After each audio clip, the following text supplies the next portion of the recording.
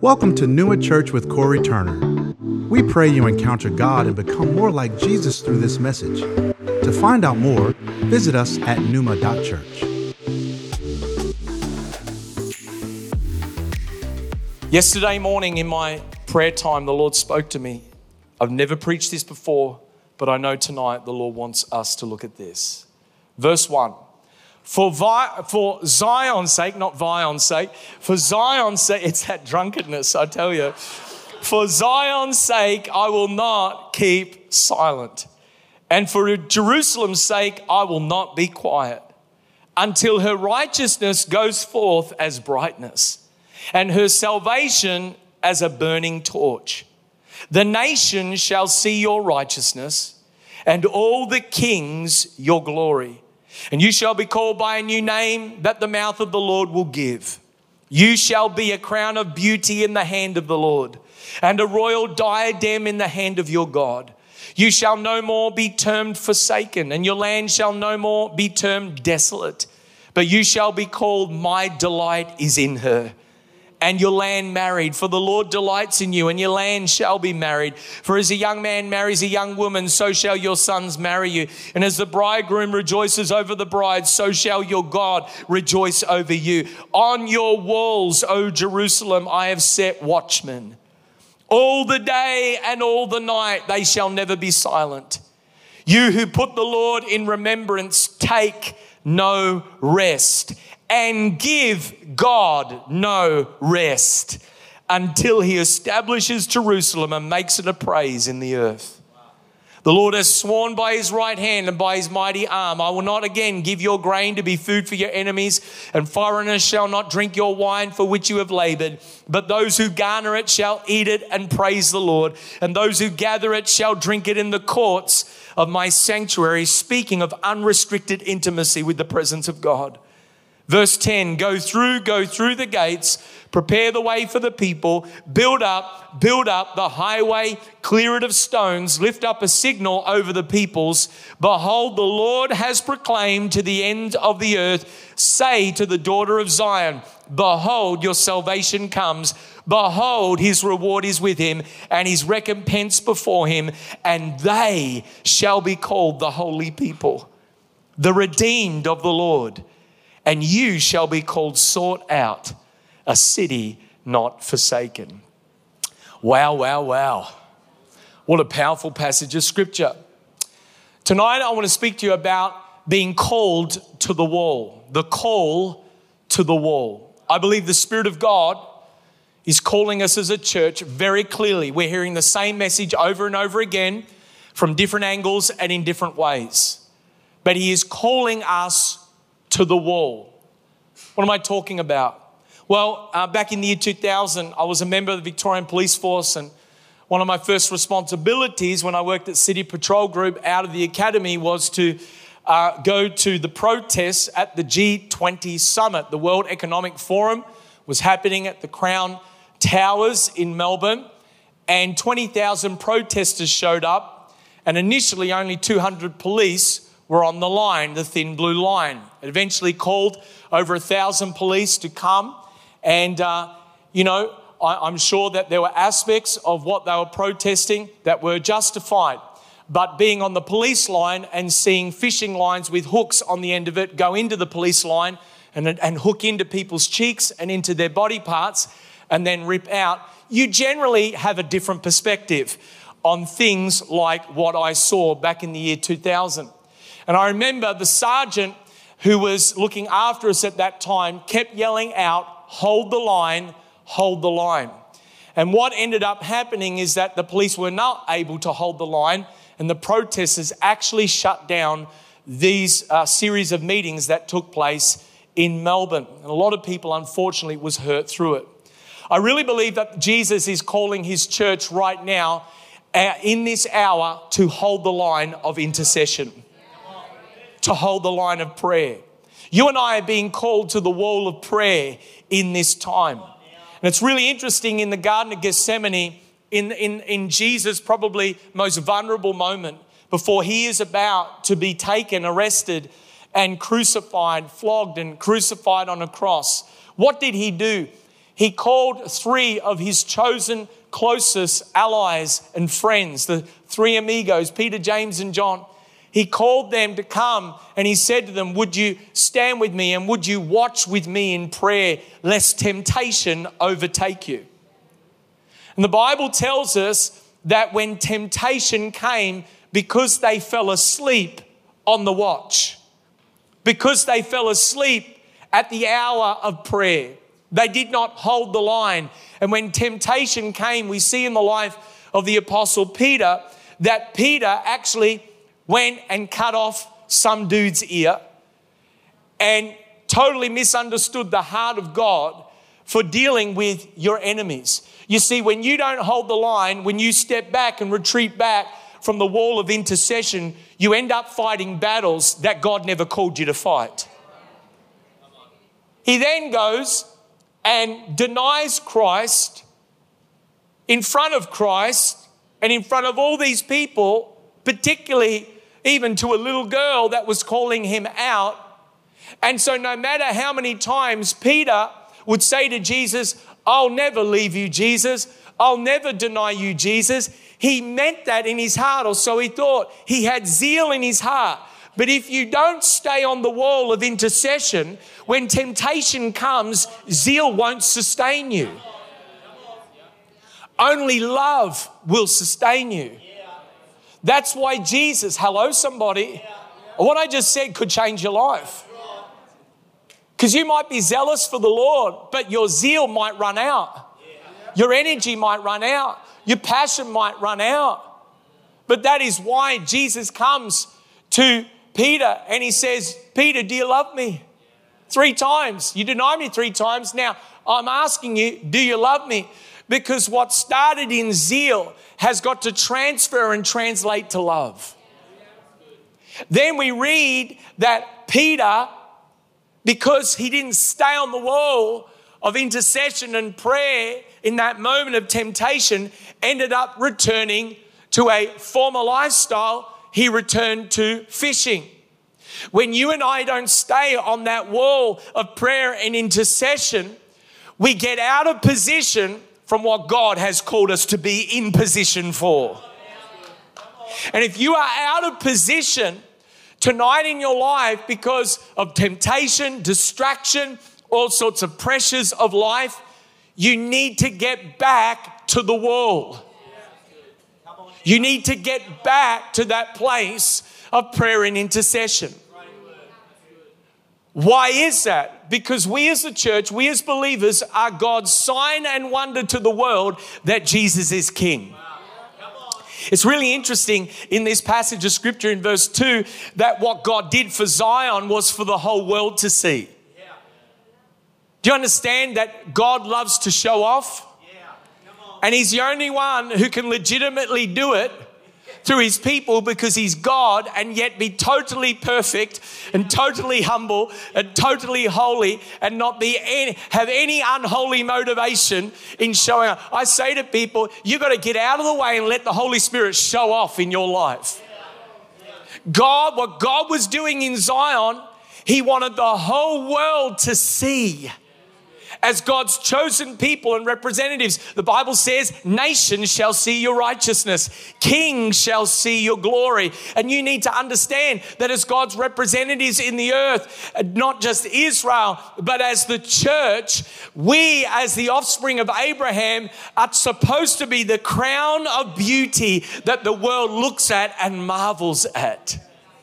And what Isaiah does, he uses the metaphor of marriage to illustrate the intimacy between Zion and God. It's a picture of the church and Jesus.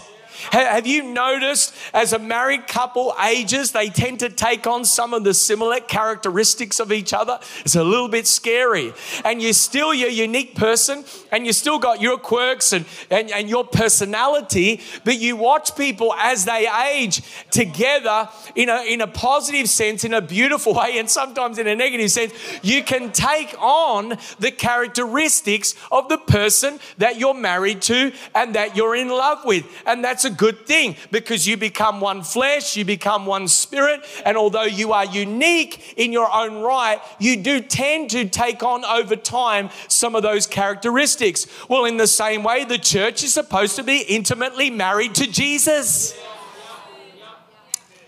And so, because we are married to him in this posture of intimacy, we are supposed to look more like Jesus.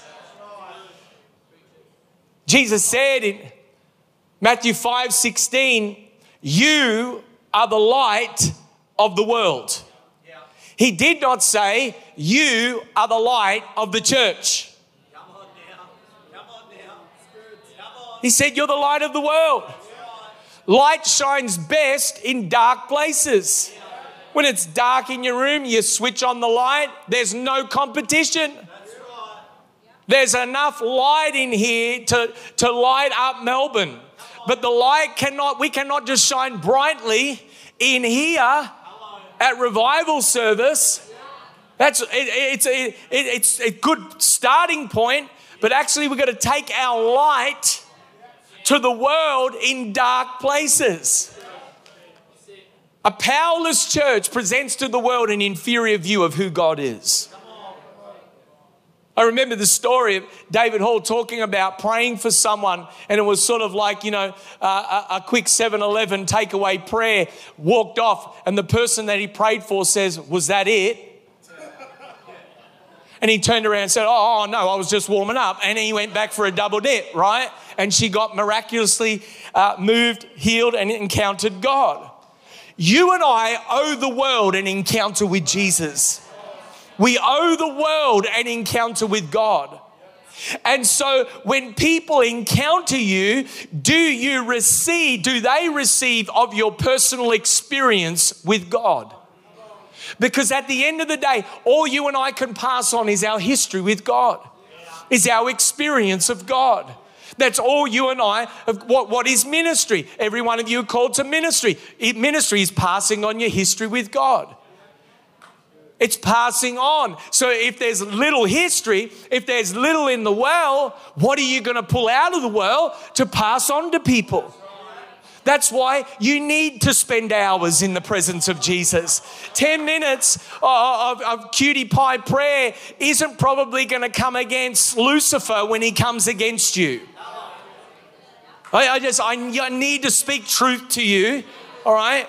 You're going to need to actually get in the presence of God. You're going to need to get a worship life. You're going to need to get a word life. You're going to need to get a speaking in tongues life. You're going to need to get a fasting life. You're going to need to get a faith-filled confession in your mouth. You're going to need to actually immerse yourself in the presence of God if you're going to walk in victory over every agenda of the enemy.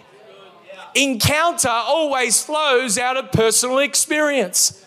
There's a big difference between proclaiming principles and imparting presence. If you are living a leadership-centric principle Christianity, it's dead in the water. I'm not bagging out leadership. I'm not bagging out principles. There are principles in Proverbs. But if that is all it is, you've got the form, but you're denying the power of what truly can only come through the impartation of the presence of God through intimate relationship with the heart of God. It is one thing to know the principle. Lots of people read books and know principles. It's another thing to carry firepower in your spirit to break yokes and bondages of people's lives. The only way you're going to grow in that is if there is an impartation of the presence of God in you to be able to impart into other people's lives. And let me tell you, although people in the flesh may not know the difference, the supernatural realm always recognizes the difference.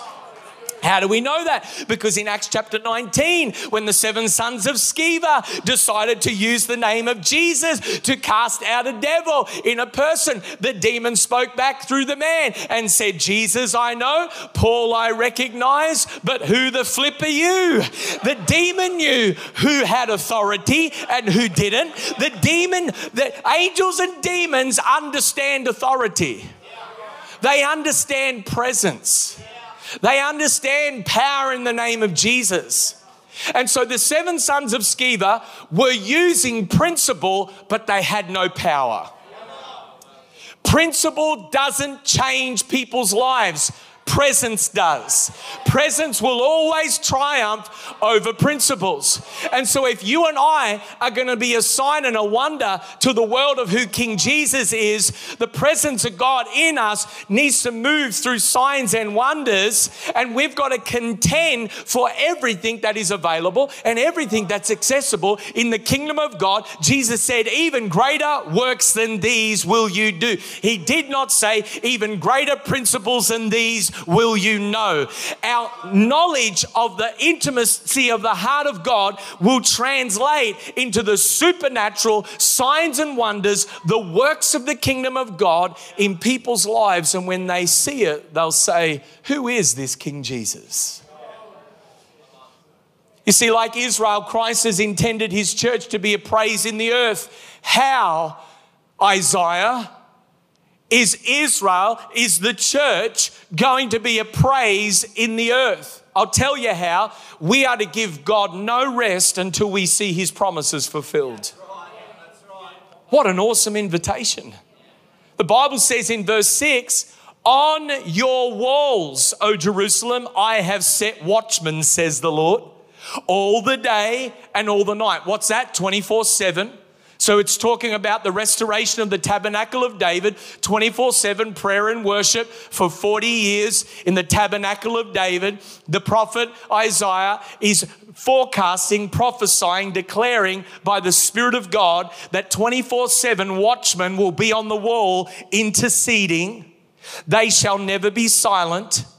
And he says, you who put the Lord in remembrance, take no rest and give him no rest until he establishes and makes Jerusalem a praise in the earth. What are watchmen? Watchmen are prophetic guardians. They are intercessors. They are prayerful ones. They are prayer warriors who, like sentries on a wall, pray and watch for the fulfillment of God's promises in cities, in nations, in churches, and in people's lives. You need to know something. There is a battle for the promises of God in your life. Yes, all the promises of God are yes and amen. But the enemy wages a war against the promises coming to pass and being fulfilled in your life. That's why Paul says to Timothy in 1 Timothy 1:18, in accordance with the prophecies previously made about you, wage a good warfare. Prophecy and prophetic intercession wages a war against the war that's coming against you so that you can actually begin to see the fulfillment of those prophecies and promises in your life. How do you wage a war over the promises and prophecies previously made to you? You get on the wall of intercession and you give him no rest until he establishes that promise in your life and until he establishes you and I, his church, as a praise in the earth. In Daniel chapter 10, we read where Daniel prays and fasts 21 days.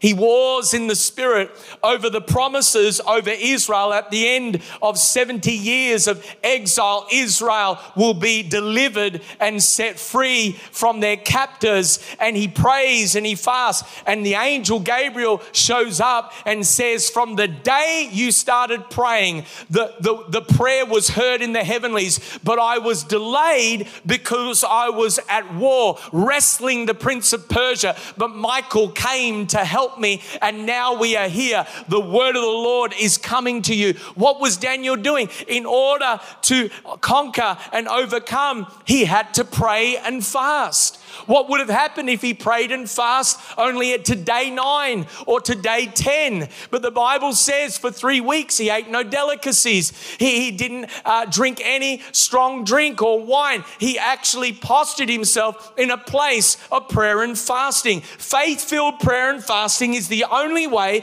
to obtain the fullness of the potential of God's promises and move the angelic realm on your behalf. What does the Bible say in 1 Thessalonians 5:16? It says, pray without ceasing. You say, how do I go to my job? How do I live my life? How do I look after my kids and all their responsibilities at school and sport? How do I pray without ceasing? It's called a lifestyle of intercession. A lifestyle of intimacy. It's where you cultivate God consciousness every moment of every day. When you're walking from your car in the car park into your building to go to your office.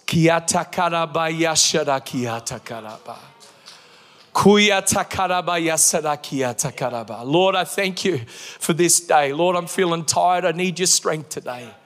God, I don't want to be a bad example, a bad representation of you today, Lord. I'm a little bit irritable. I was annoyed at what happened and heard and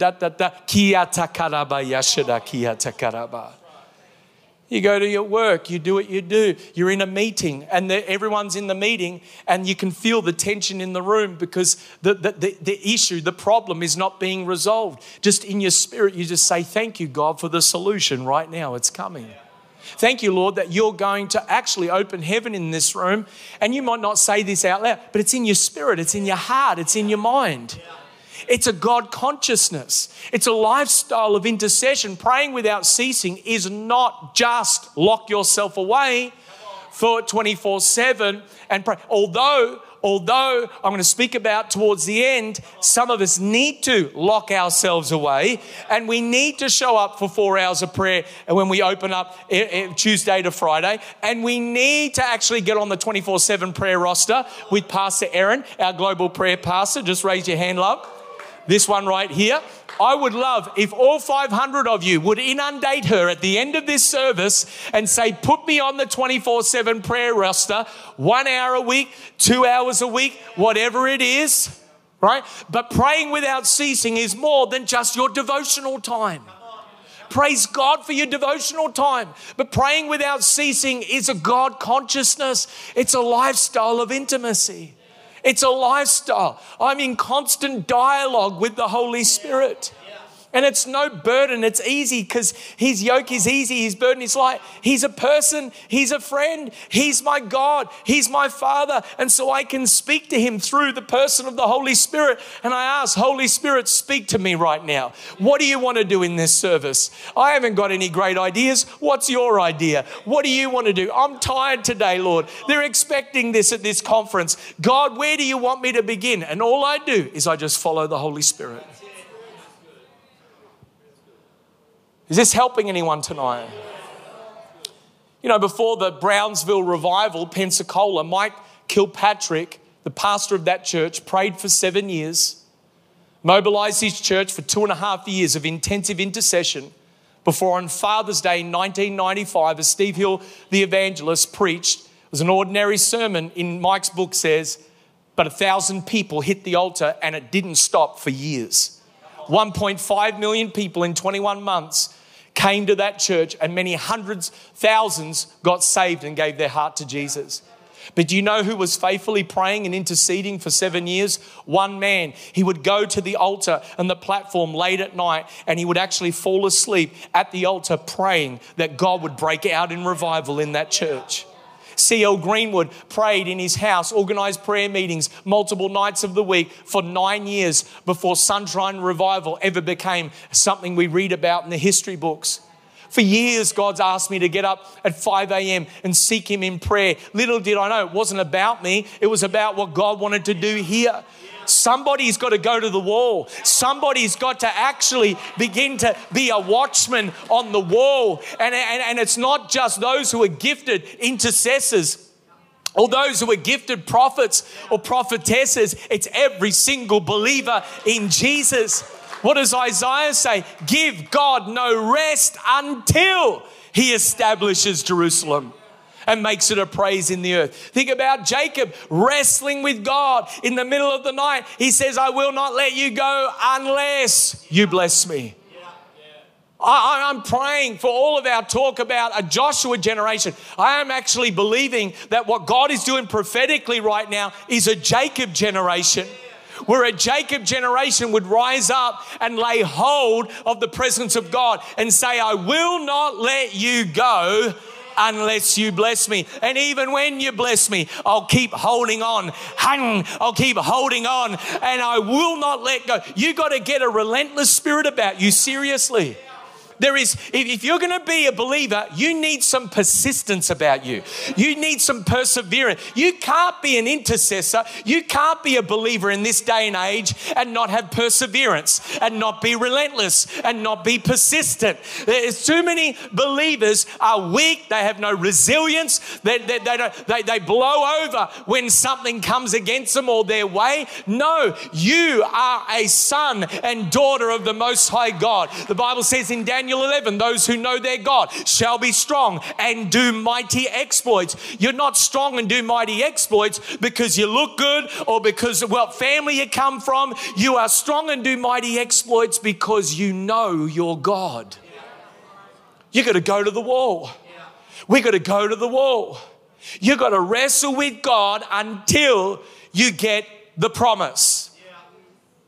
If you're tired of starting over, stop quitting. That's a word for someone in this room tonight. If you're tired of starting over, stop quitting. I started the Bible 365 days. Every day I started at Genesis 1, but it was too difficult, I just quit. Stop quitting. That's it. That's it. Read past Genesis 1. Read past the genealogy of Jesus in Matthew 1. Oh, it's difficult. Leviticus is difficult. We'll flip over it and go to the next one. God knows where you're at. He'll meet you where you're at. I read Leviticus sometimes. It's like, where's the fork? Put it in the eye. I'm with you. But I don't throw the Bible out and say it's just too difficult. No, I go on to the next one, the next book. And I sit there and say, Holy Spirit, what do you want to say to me today? I say, God, where am I right now in my relationship to you? Yesterday, I'm in my prayer chair. He says, Psalm 63. I spent the next hour sobbing over Psalm 63. Oh God, you are my God. Earnestly I seek you. I thirst after you as in a dry and weary land where there is no water. Every burden, every disappointment, everything began to lift. God began to speak to me out of it. And then I'm like, Lord, what do you want to say to your people tomorrow night? Isaiah 62. What does Isaiah 62 says? Look at it. Wow, call to the wall. That's how life in the kingdom works. You hold on and you hold on and you hold on and you hold on until the promise comes to pass. And we've got to get rid of every obstacle that would hinder ours and others' pursuit of Jesus. What does the prophet say in verse 10? He says, build up, prepare the highway, remove the stones, remove the obstacles. Every single one of us, me included, has something that could derail our full abandonment to God. Every single one of us. Doesn't matter who you are. Doesn't matter how close to Jesus you feel right now. Doesn't matter how holy you may think you are. Every single one of us has something that if the Holy Spirit just put his finger on, it would reveal what our default could be. And the pressures of life and the testing of life always reveals what our default is. Because what often happens is when we're under pressure, when we're under stress and we're being tested, we revert back to that thing, that shadow self, that fleshly expression, that work of the flesh that allows us to have a temporary sinful outlet. And then you justify it as I'm under pressure and I'm under stress. That's why I'm angry and I've just ruined a relationship. Come on now. Come on.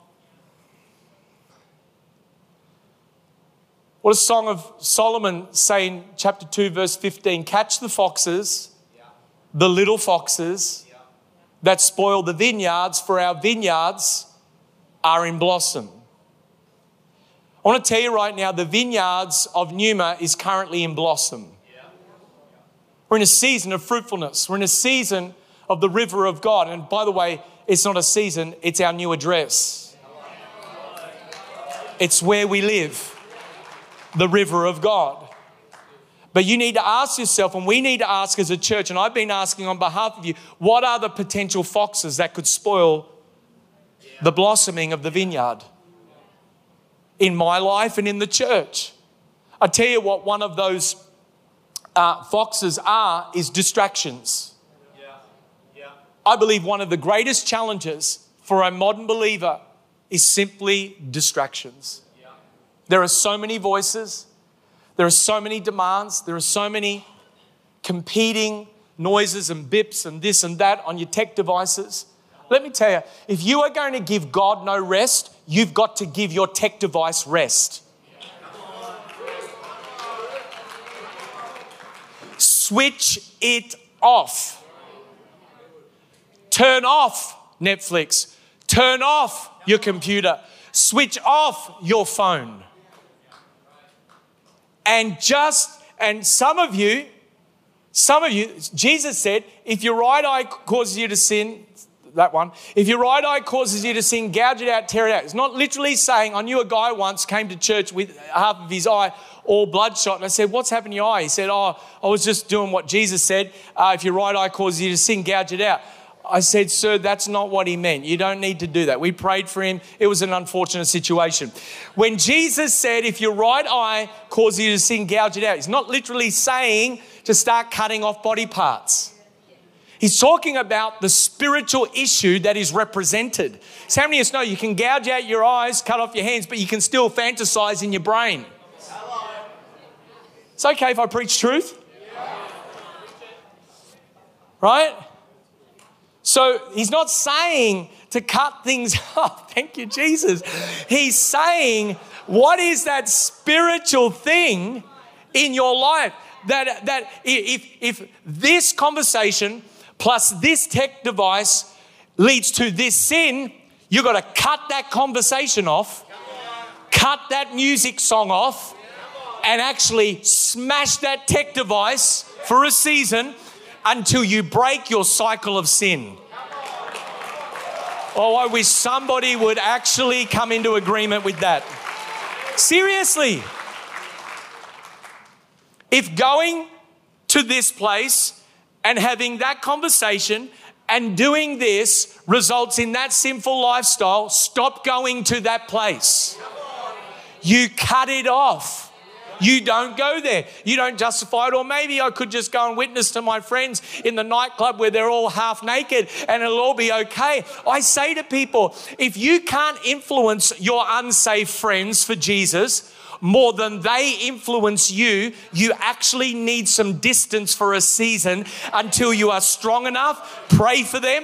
Honor them, love them, and then when you're strong enough, reach out and say, hey, would you be up for a catch-up or a latte? And now from that vantage point of strength, begin to influence and speak into their life. But if you are in an environment where you keep falling into a cycle of sin, keep getting distracted, you've got to cut the distraction off.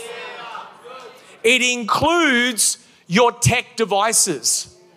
I was talking to my kids. I did a study at school, and some kids in year 11 and year 12 have 18 hours of screen time a day.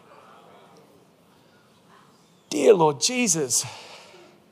I'm like, is any schoolwork being done? The answer is no. You'd be surprised if you look at how much screen time you do. And so you're there. Thank you, Jesus. Kia, da, da, da, da. Ping. Oh, hello. So that's my friend. Oh, it's awesome. And 15, 20 minutes ago, thank you, Jesus. Ping. Oh, that's all. Turn your notifications off. No, seriously. Jesus is practical. Discipleship is practical. It's not just, oh, I see unicorns and chariots and horses and flames of fire and it's all. No, sometimes it's practical. Sometimes you need to actually go, you know what? I am not going to sleep in today.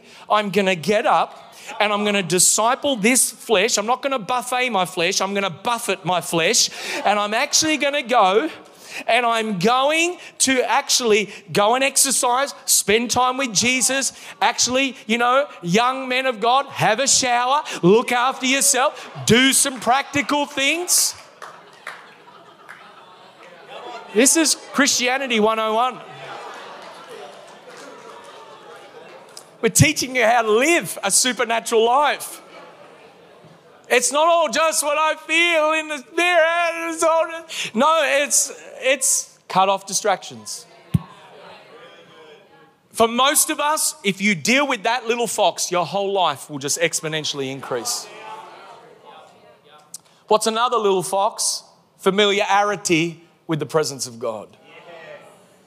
Familiarity breeds contempt.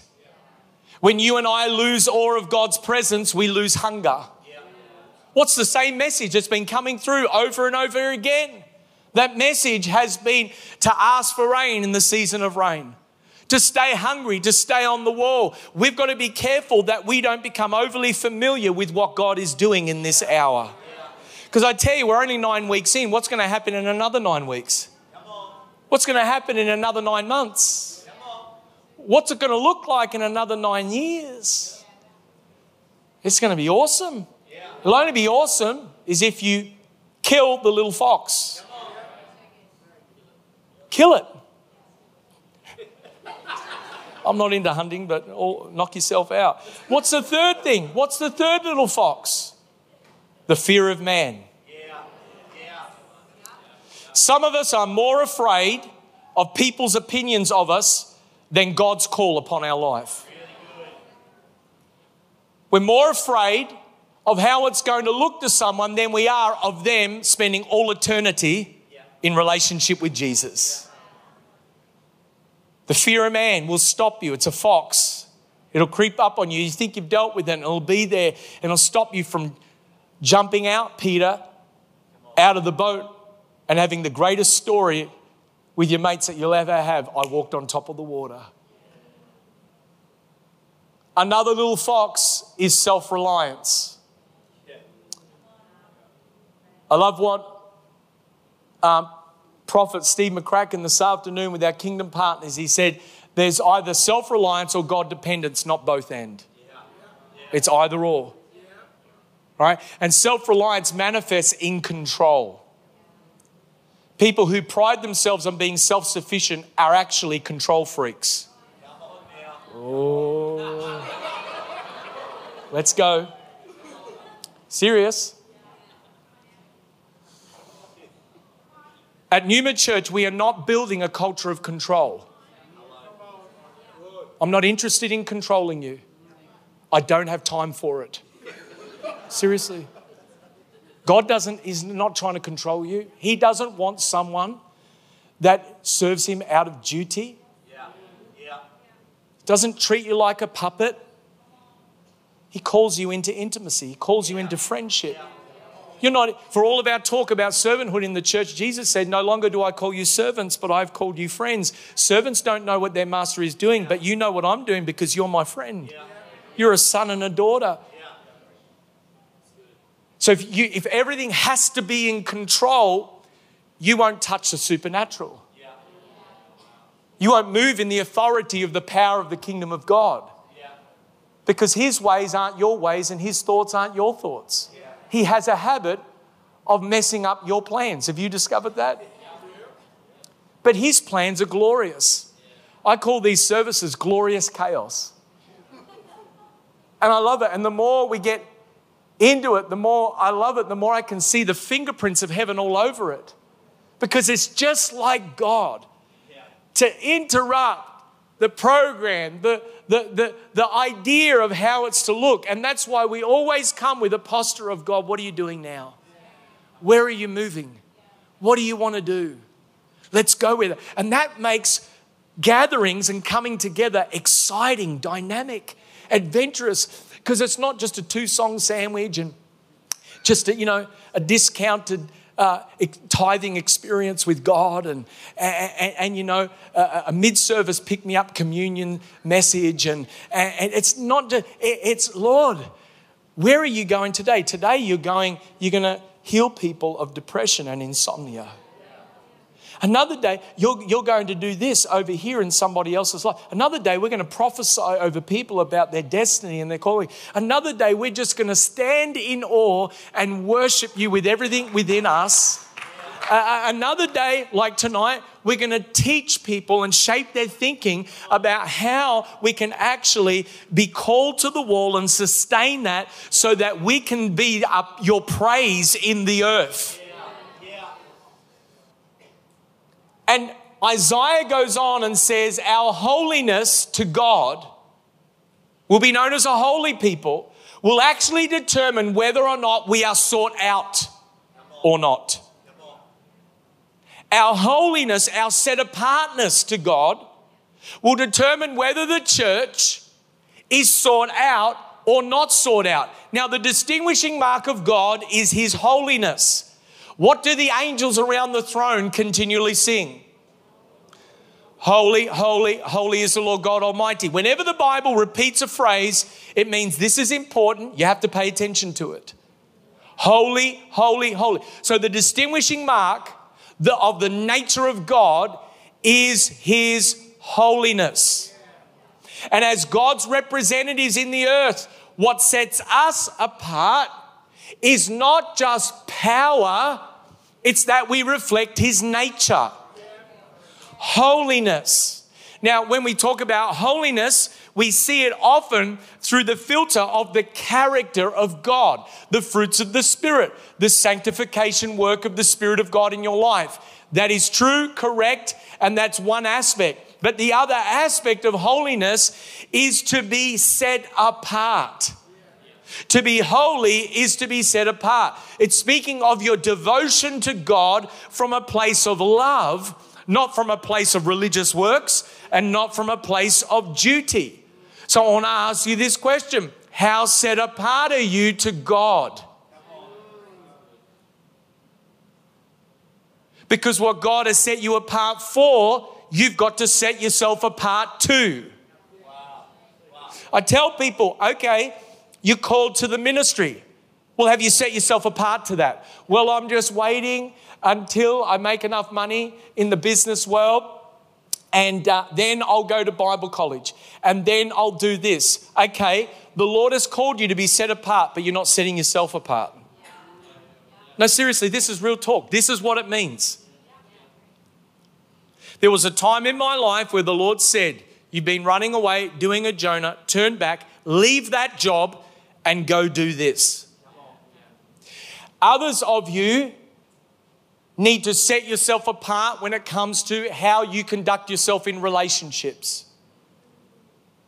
Where you entertain certain relationships because of the benefits that it gives you and the sense of affirmation, etc. But the influence of that relationship is not healthy. God has called you to be holy. He's called you to be set apart. It's not dishonor to somebody that once you are super close with to actually honor God with your mind, your body and spirit, to set yourself apart for a period of time until you grow strong enough to be able to speak back into their life. And some of those relationships are built on faulty foundations. They're built on ideas of the flesh. Ideas that are worldly, that unless you gossip like they do, and unless you do the things that they do, that relationship wouldn't exist. Am I preaching the truth or what tonight? Because there are some relationships people have in their life that only as you do what they do, they'll accept you into their family. Church should be and is one of the few places on earth where you don't believe first before you belong. You actually belong, and on the journey you start to believe. And the things that you used to struggle with and wrestle with, you don't want to do anymore because you've had an encounter with Jesus. There are things I don't want to do anymore. And it's not like, I've been a dirty, rotten, heathen scoundrel and done all these terrible things and murdered people and all this stuff. It's not, but there are things even in an unsanctified way that it's like, I don't have an appetite for that anymore. I don't want to. I'm guarding my tongue and my mouth about others more than ever before. Why? Because I want to host his presence. I can't be on the altar 1 minute believing for sicknesses and diseases to be gone in Jesus' name, and the next minute be criticizing, bagging out, and pulling people down.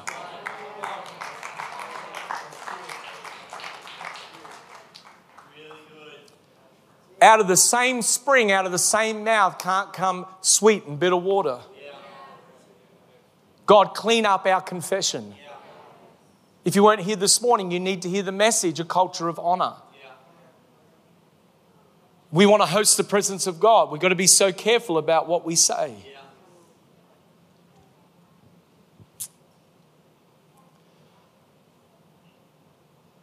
You see, Jesus said in Matthew 22, many are called, but few are chosen. To be called is to be invited. To be chosen requires your surrender. Really good.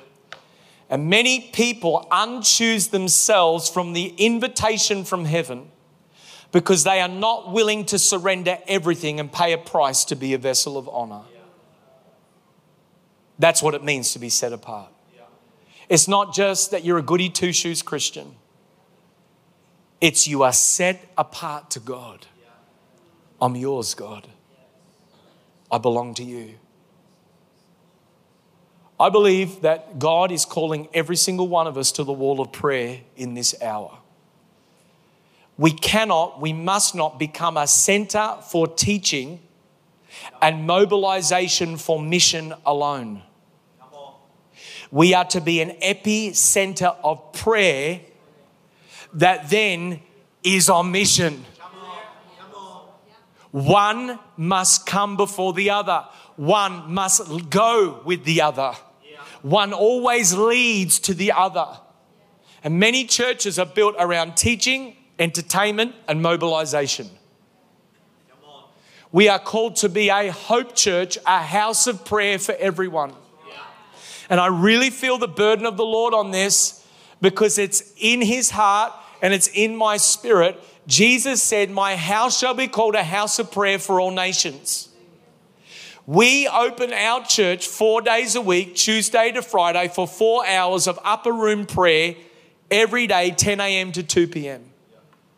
I am calling you. Some of you could give an hour, you could give 2 hours, some of you could give 4 hours once a week. Others of you could come in multiple days. I have a vision.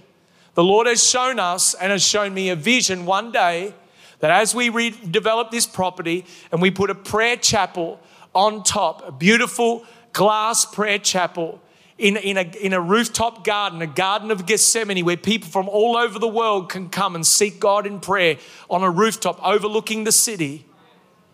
I have a vision and a picture of 8-10 hours a day of prayer and intercession, and then a 24/7 prayer roster that people are on all the time. And David's tabernacle being restored in this house of 24/7 prayer.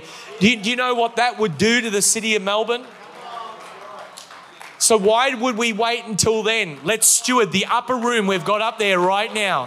Am I right or am I right, Pastor Aaron? Let's steward that room right now. And let's not just have 1 or 2 or 5 or 10. After the Holy Spirit poured out on Super Bowl Sunday, we had 50, 60, 70. 9 weeks now, there's 1, 2, 3, 4, 5, 10. No, come on, guys. We're called to the wall. Seriously. You say, well, I didn't know. Well, now you know. You might not have a university class at that time. Well, on that day, for that 2 hours, I'm coming. I'm called to the wall. And I'm going to seek your face in prayer.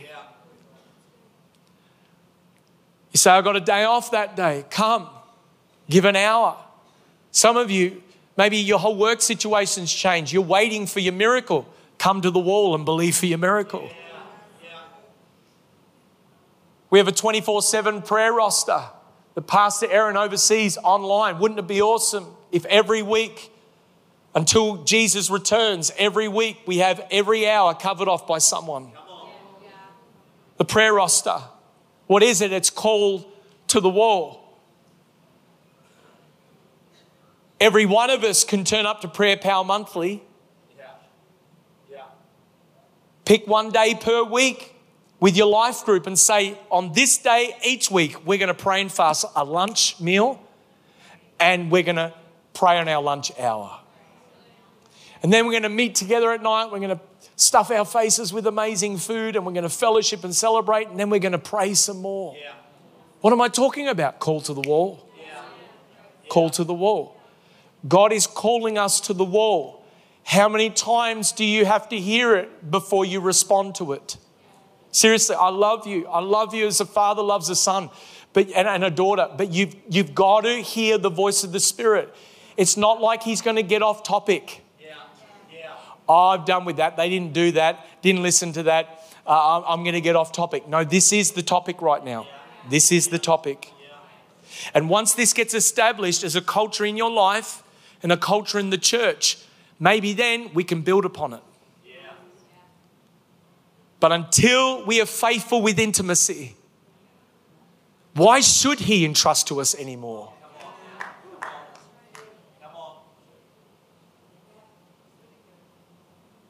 You want to buy a house. You want a dream house. Well, are you stewarding the apartment you're in?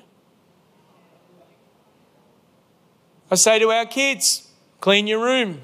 This is your empire. This is your kingdom.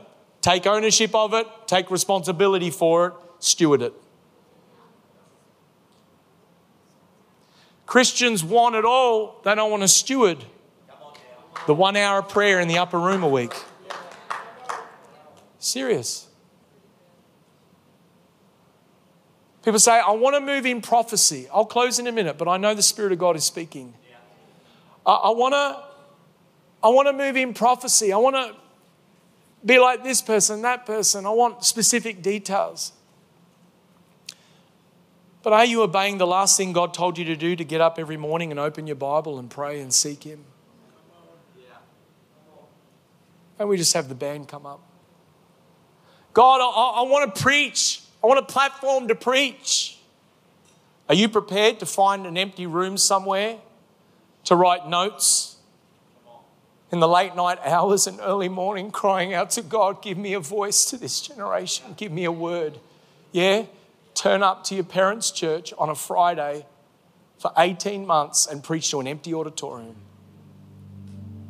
And then we'll see whether you get a platform. My mum and dad used to sit at the front, write notes and critique and say, that's heresy, you can't say that. No, they didn't say that. And then even when they weren't there, I'd show up and preach to an empty. The best services I've ever had in my life was in that empty auditorium. I see that hand, I see that hand. Words are not, most powerful miracles took place in that empty auditorium. But I did it because I was hungry. I did it because I knew there was going to come a day, there was going to be a demand put on that anointing. And I said, I'm not waiting. Some of you are waiting for your big shot opportunity. I want to be a worship leader. Get in the backing choir. Go and do singing lessons. Get on your face and seek God and say, give me an anointing to lead people into your throne room. Come on, somebody. Why don't you stand to your feet? It's a call to the wall. It's a call to the wall. Thank you for listening to Pneuma Church with Corey Turner. Please visit our website, pneuma.church, and follow us on our social media platforms.